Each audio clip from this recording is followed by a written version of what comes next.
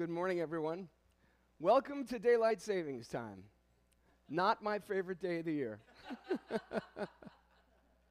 I was so frantic last night. I kept telling my wife, Laura, we've got to go around and make sure we change the clocks before we go to bed. Little did I know that my iPhone does that automatically, so I had no problem getting up this morning. So this morning we're going to talk about my part in fulfilling Christ's vision. And our sermon series, as you know, is when we look at the awesome power of vision. You know, it's important to recognize that we all face the temptation to pursue our dreams. That's what we want to do. And we call that vision. And then we ask God to bless it. You know, Christ's vision, though, should be the heartbeat that pumps through everything we do. So the question is, how do we separate Christ's vision from our own? How do you know what your part is in this whole process, your whole purpose of fulfilling His vision? You may ask, what's the difference between purpose and vision? Because while vision builds on purpose, there are definite differences between the two. I'm going to share a couple this morning. Purpose clarifies, but vision motivates. Purpose is the reason you live, but vision is the song your heart sings. Purpose gives meaning, but vision prompts action. Purpose uses your own words to capture God's common purposes for all disciples, but vision is specific to you.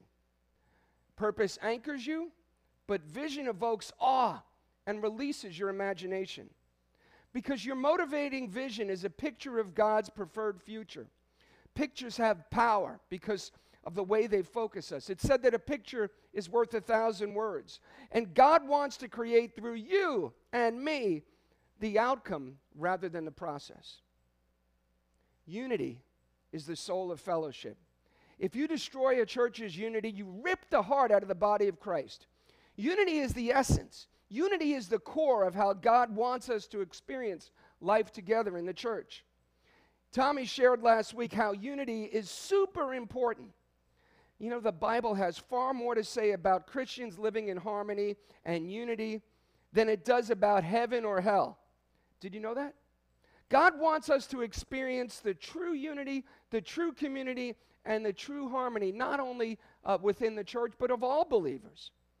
Now, of course, when you think of heaven, we're going to experience real community perfectly there. But you know what? God wants us to experience it perfectly here on earth. Because nothing is more valuable to God than His church. It's His bride. It's His body. We're His flock.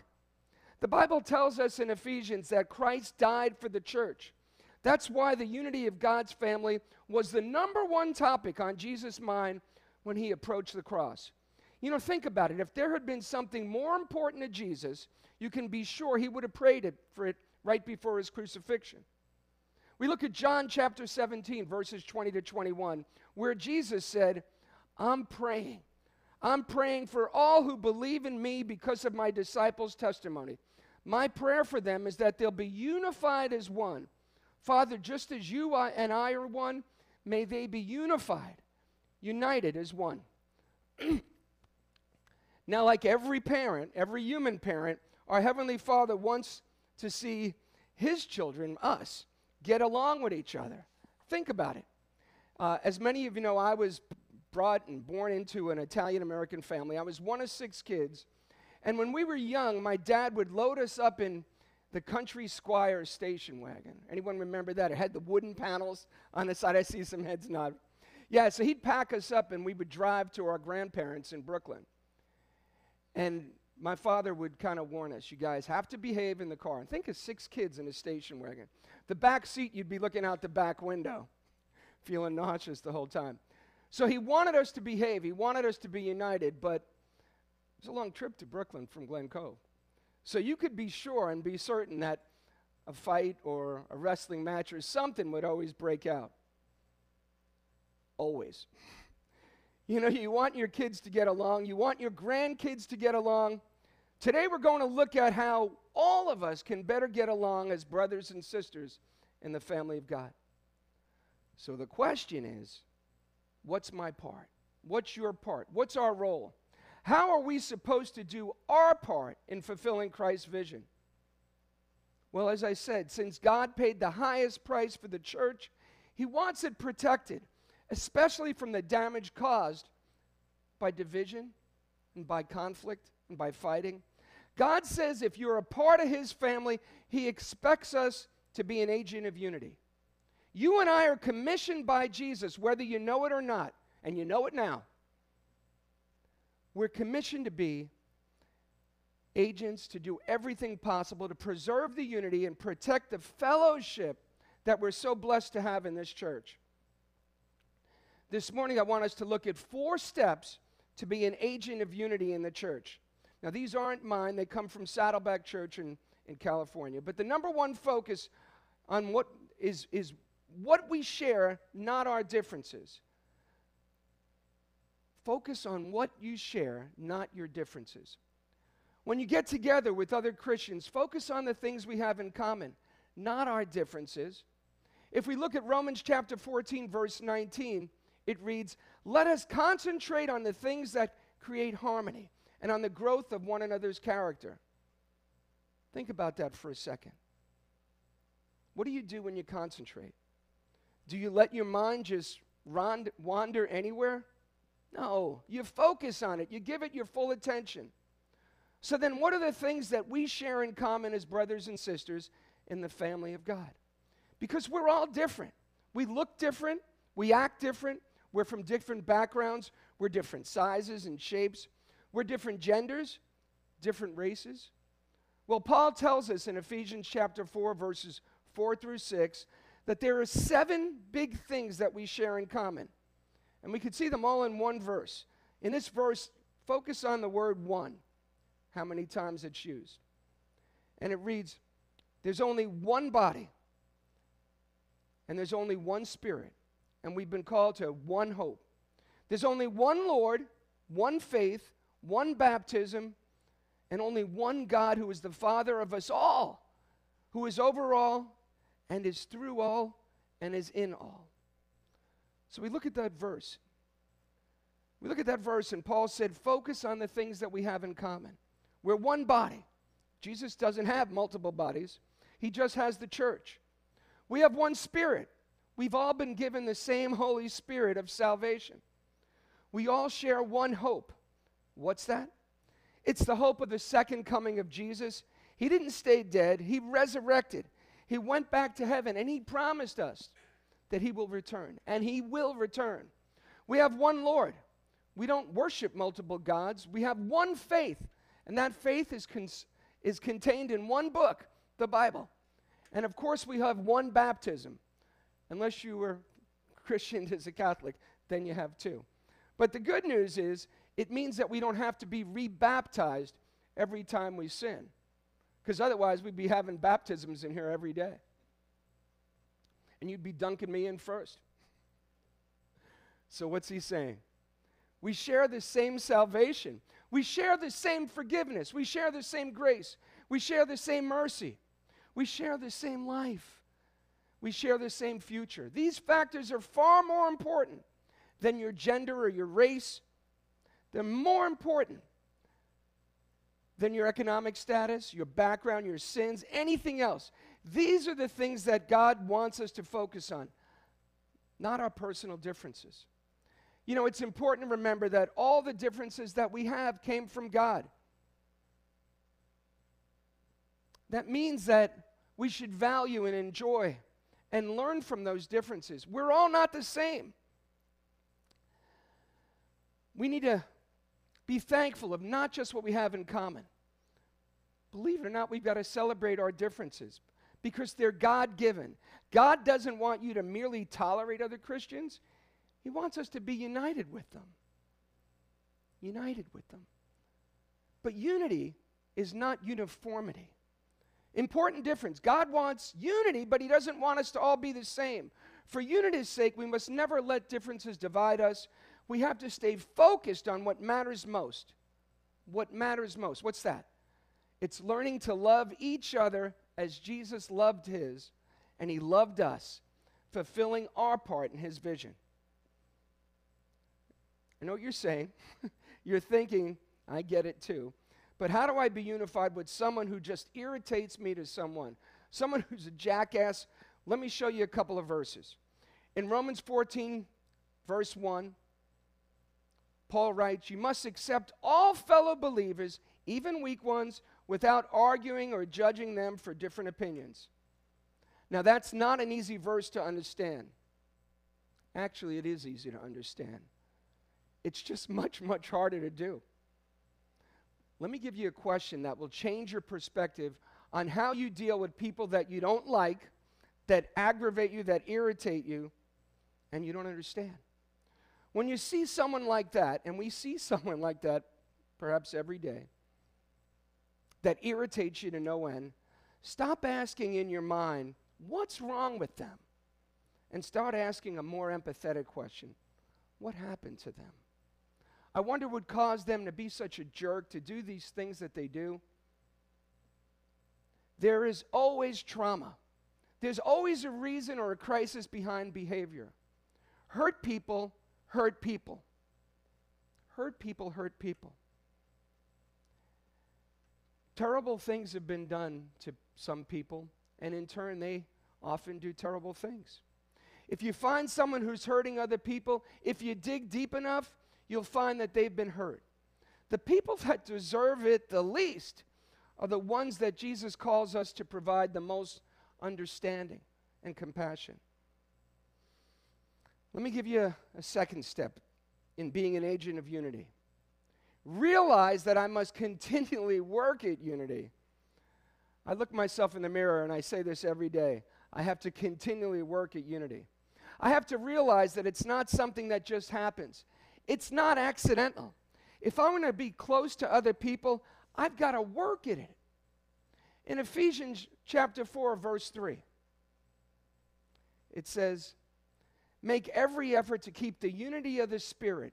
Bind yourself together, living in peace with each other." Now that phrase in that verse, "make every effort," means it's going to take some work. Unity just doesn't happen. It doesn't happen in your family, in your marriage, it doesn't happen in a relationship, and it doesn't even happen automatically in our church. Unity happens only when we're intentional about it. You might say, "Joe, how do I do that?" I'm not exactly an expert on this, but let me share with you 2 things not to do. Because these destroy unity, they create division instead of vision. And friends, division always destroys vision. Division always destroys vision. So the first thing to not do is don't bring worldly values into church. And why is that? Because every time you bring worldly values to the church, it causes division. One of the world's values, and we see it every day, is the idolizing of celebrities and famous people. You know, think about it. There's a celebrity on every cover of every magazine. We see it on TV and commercials all the time. And with the advent of social media, everyone now wants to be their own little celebrity. More and more people are turning their lives into reality shows. Everyone, including junior high girls and boys, are doing everything for an audience today. People are marketing themselves as if they're a product. Last week, Laura and I watched Chris Rock's new special on Netflix, and I don't recommend children watching this, by the way, if you know Chris Rock. It was awful funny, but at times often foul. But one of the things that really hit home to me is he talked about how this generation, this younger generation, it was no longer about who loved you or how you loved, how many people you loved or how many people loved you. It was all about how many likes you got, how many likes you got on Facebook when you posted. That was most important. Because as long as people are being packaged and produced, it's a bad thing because they're long on reputation, but they're short on character. And it can't be that way in church because in the church, there's a difference between fame and character. And why does it matter? Why does that matter? Because God says it matters. Whenever we focus on personalities and preferences or power or pleasure or people or prestige, it's always going to happen. But if we concentrate on relationships and loving each other, then harmony results. The second thing not to do, don't be sucked into the world's fights. I don't have to tell you that there's a lot of conflict out there in society. In our culture today, it's crazy. People are arguing about everything. Today, it's gotten worse because we have social media, where anyone can argue about anything. They say to the things online that they would never say to someone's face, and they do. What do you think what did Jesus say about politics? Not much. There's only 2 statements that I've found in the Bible where Jesus made political statements. The first was about paying taxes to Caesar when he was asked. But the second we're going to look at is in John chapter 18, verse 36. When Jesus was asked a political question, he said, "My kingdom is not of this world. If it were, my servants would fight." It's not our fight. There is a fight going on out there, but it's not our fight. We have a battle, but it's not the one you hear about. Our weapons are different too. As Christians, we're called to speak the truth. As Christians, we're called to speak up. We're called to speak for the vulnerable, the elderly, the unborn, the poor. We're called to speak up for those who are denied justice. Those are all moral issues that can be backed up with literally hundreds of verses in the Bible. As I was preparing the sermon this week, I found out that there are over 2,000 verses in the Bible about taking care of the poor. 2,000! And they're about the same number about making sure everyone is treated fairly with justice. However, there are a lot of issues that we see on TV or read in the paper every day. And guess what? The Bible is silent about them. It says nothing about all that stuff because it's not our fight as Christians. If you've ever been on social media, you know there are a lot of people, including some Christians out there, who are ready to pick a fight with you because they're addicted to anger the same way many people are addicted to drugs. What do we do with these internet trolls who just want to pick a fight with us? Here's what the Bible says about dealing with people who like to fight and get into arguments.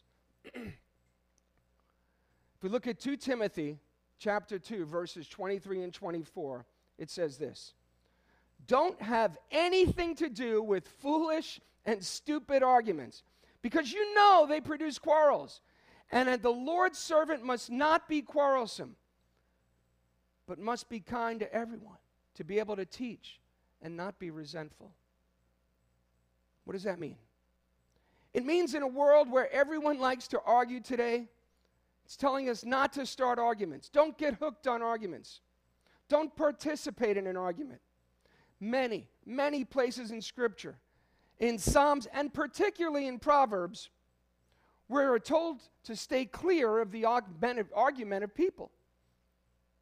The book of Proverbs says it so well. Go read the book of Proverbs, and you'll see what the Bible has to say about staying away from arguments. And it's not new.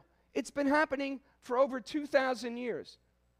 We look back at the church in Rome, and they were starting to split because they had conflict over rules about what you could eat and what you couldn't eat.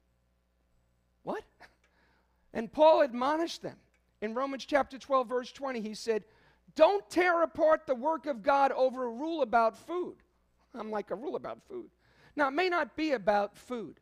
It may be about who you or I voted for. It may be about some other issue.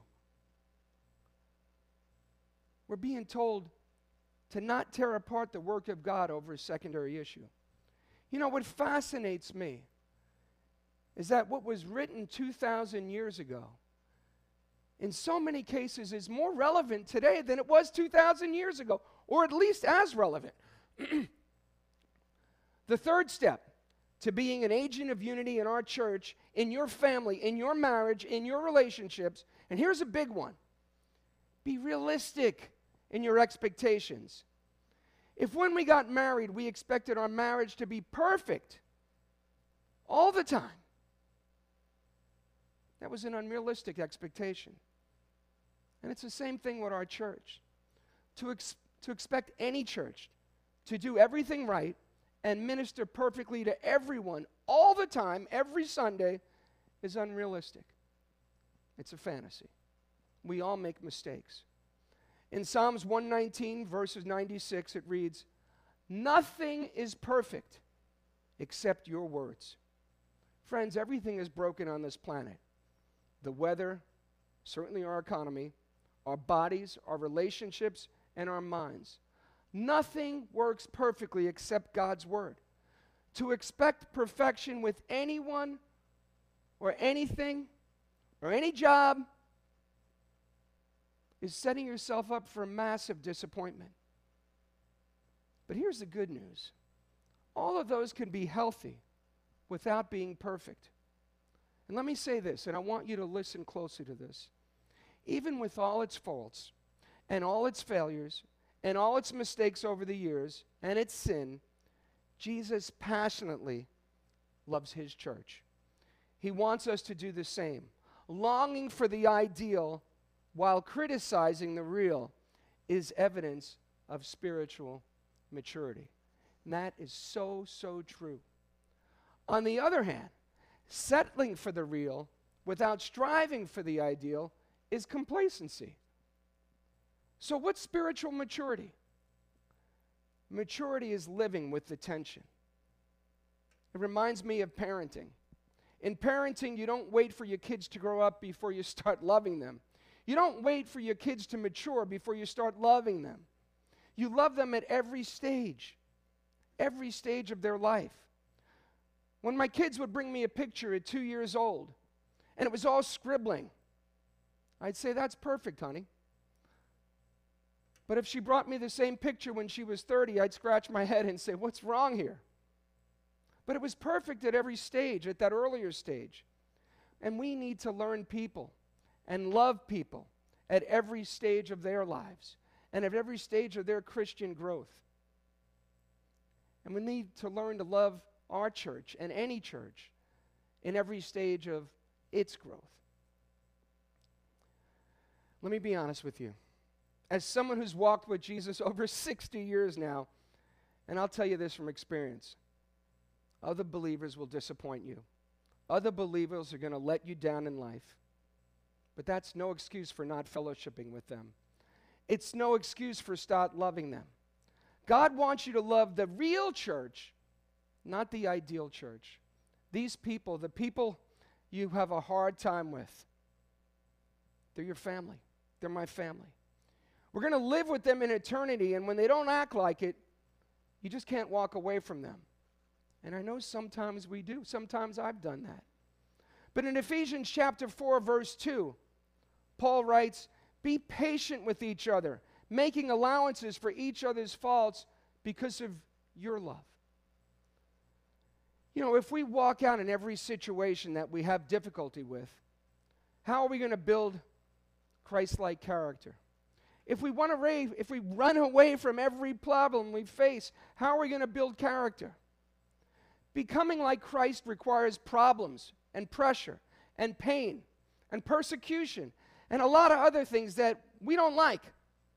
But as I've said many times, God's not interested in your comfort as much as he's interested in your character. You're not taking your comfort to heaven. You're taking your character to heaven. The comfort is going to be in heaven. This here, our lives on earth, it's the get ready stage. The sooner we give up the illusion that something has to be perfect in order to love it, the sooner we're going to be much better, because we'll quit pretending and start admitting that we're all imperfect and that we all need grace. Colossians chapter 3, verse 14 reads, "Most of all, let love guide your life, for then the whole church will stay together in perfect harmony." This isn't rocket science, friends. Let love guide your life. Let me give you one other principle that I think we need to work on, because we're in an age where there's more division and woke going on in our society. We have to insulate ourselves from all the conflict and love each other. If people like what they see in us, they'll listen to what we say. If they like what they see in us, they'll listen to what we say. And the fourth principle from God's word that we can use to be an agent of unity is offer encouragement instead of criticism. Talking to other people, offer encouragement, not criticism. And that's counterculture to our society, because our culture doesn't offer encouragement, it offers criticism. People make a living being critics. Hardly anyone makes a living being an encourager. In Romans chapter 14, verse 19 and 20, in the Message version, it reads, "Let's use all our energy in getting along with each other. Don't drag each other down by finding fault." You know, we want to direct our energy in the right way. We want to use our energy in getting along with each other, in helping each other, by using encouraging words. We're told not to drag others down by finding fault. Hey, we all have fault. So the message is more encouragement, less criticism.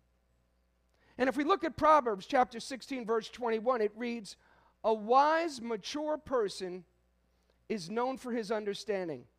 The more pleasant his words, the more persuasive he is." You know, friends, you'll never, and you are never persuasive when you're abrasive. You're never persuasive when you're abrasive. And if you say something offensively, it'll always be received defensively. So now I'll be honest with you. It's hard to be negative when so much of our culture is negative. We're bombarded with continually diet of criticisms and attacks and slander and malicious talk on the cable news channels. We don't have news anymore, regardless of what channel you watch. It's 3 hours of someone's opinion. And because we live in a culture of negativity, it's always easier for us to stand on the sidelines and take shots than to get involved and make a contribution. And God warns us over and over and over and over not to criticize, not to compare, not to judge each other. He says literally 100 times in Scripture, over and over again. If we look at Romans chapter 14, verse 4, it says, "What right do you have to criticize somebody else's servant? Only the Lord can decide if they're doing right." Those are words of wisdom. Other people are not your servant, not in the same way, but other people aren't your responsibility. They're God's responsibility. When I judge you, if you're a believer, or when I judge any other believer, 4 things I believe instantly happen. The Bible says, I lose fellowship with God. Number 2, I expose my own pride and insecurity. Number 3, I set myself up to be judged by God. And number 4, I harm the fellowship of church. Friends, all of this aren't my words. They're in the book of Romans. Remember, other Christians, no matter how much you disagree with them, are not the real enemy. There are many more principles about being an agent of unity, of doing things nice, of encouraging people, not criticizing them. But I want to sum it up with just 2 more verses that in many, many ways represent the 2 choices we have today and every day. Every single day of our life, we can choose which of these 2 verses we want to live by. And the first choice we're going to talk about is to live a self-centered life. Not worry about those who hurt and walk around you. Not worry about those who are judgmental of you or that you were judgmental of. And the second choice we're going to look at is to live a Christ-centered life instead of a self-centered life. One that cares about what He cares about. And love others like He has loved us. The first verse is Galatians chapter 5, verses 13 to 15. And it reads, "You were called to freedom, brothers and sisters. Only don't let this freedom be an opportunity to indulge your selfish impulses, but serve each other through love. All the law has been fulfilled in a single statement. Love your neighbor as yourself. But if you bite and devour each other, be careful that you don't get eaten up by each other." You know what's sad? Is that verse describes a lot of Christians in today's culture. A lot of Christians are mean and demeaning as the comments they post on social media. And you'd expect these posts from non-believers.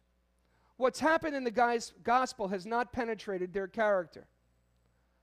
But there is an alternative, and it's this verse. In 1 Peter chapter 3, verse 8, it reads, "Finally, all of you should be united in spirit, sympathetic, filled with love for each other, compassionate, and humble." In that verse, Peter gives us 4 essential qualities that we all need to work on. In this culture, he says the keys to living in harmony with Christians that you disagree with are these 4 things. They're the 4 things, the 4 keys to maintaining unity in the church that God and that Jesus calls us to protect.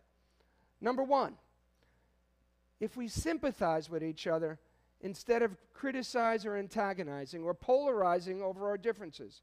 If the thing we value most is our relationship to each other in God's eternal family.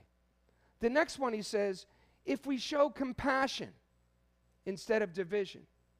If we show compassion instead of condescension. If we show compassion instead of criticism. If we do all that, then we're going to have the benefits of unity. If we act in humility instead of inflexibility, instead of irritability, and instead of animosity. And in closing, the last thing that Jesus said before he went to the cross, he said, "Father, may they be one." In today's world, we're anything but that. The church is not one. It's divided by politics. It's divided by racism. It's divided by lots of different stuff. Jesus is still waiting for his prayer to be answered. Will we be the generation that answers that prayer? That they would be one? That's our calling. And brothers and sisters, my friends, that's our part in fulfilling Christ's vision. Let's pray. Father God, Heavenly Father, thank you for our lives. Thank you for our families. Thank you for our loved ones, our friends, our fellowship that we share. Thank you for our church. And again, Father, the love and fellowship that we share with each other in your name. And this morning, dear God, I pray that we will have a new commitment to love each other, regardless of our background, our race, our politics, regardless of our economic status, our gender, and all the different things that on the surface divide us. Father, help us to realize that the only thing that's going to last in the entire universe is your church. Dear God, your family is the reason you created the universe, and we're part of that. Father, thank you for that privilege. And dear God, we want to be more loving. We want to each be an agent of unity, not a divider. We want to get to know you and follow you and learn to trust you and all that's been said in your word. Forgive us for all the things that we've done wrong and continue to do wrong. And we pray that one day, through your grace and mercy, you would accept us into your kingdom. We pray that for the loved ones that have gone before us. We pray that for our children and grandchildren. And Father, dear God, we pray all this in the powerful and precious name of your Son, Jesus. Amen.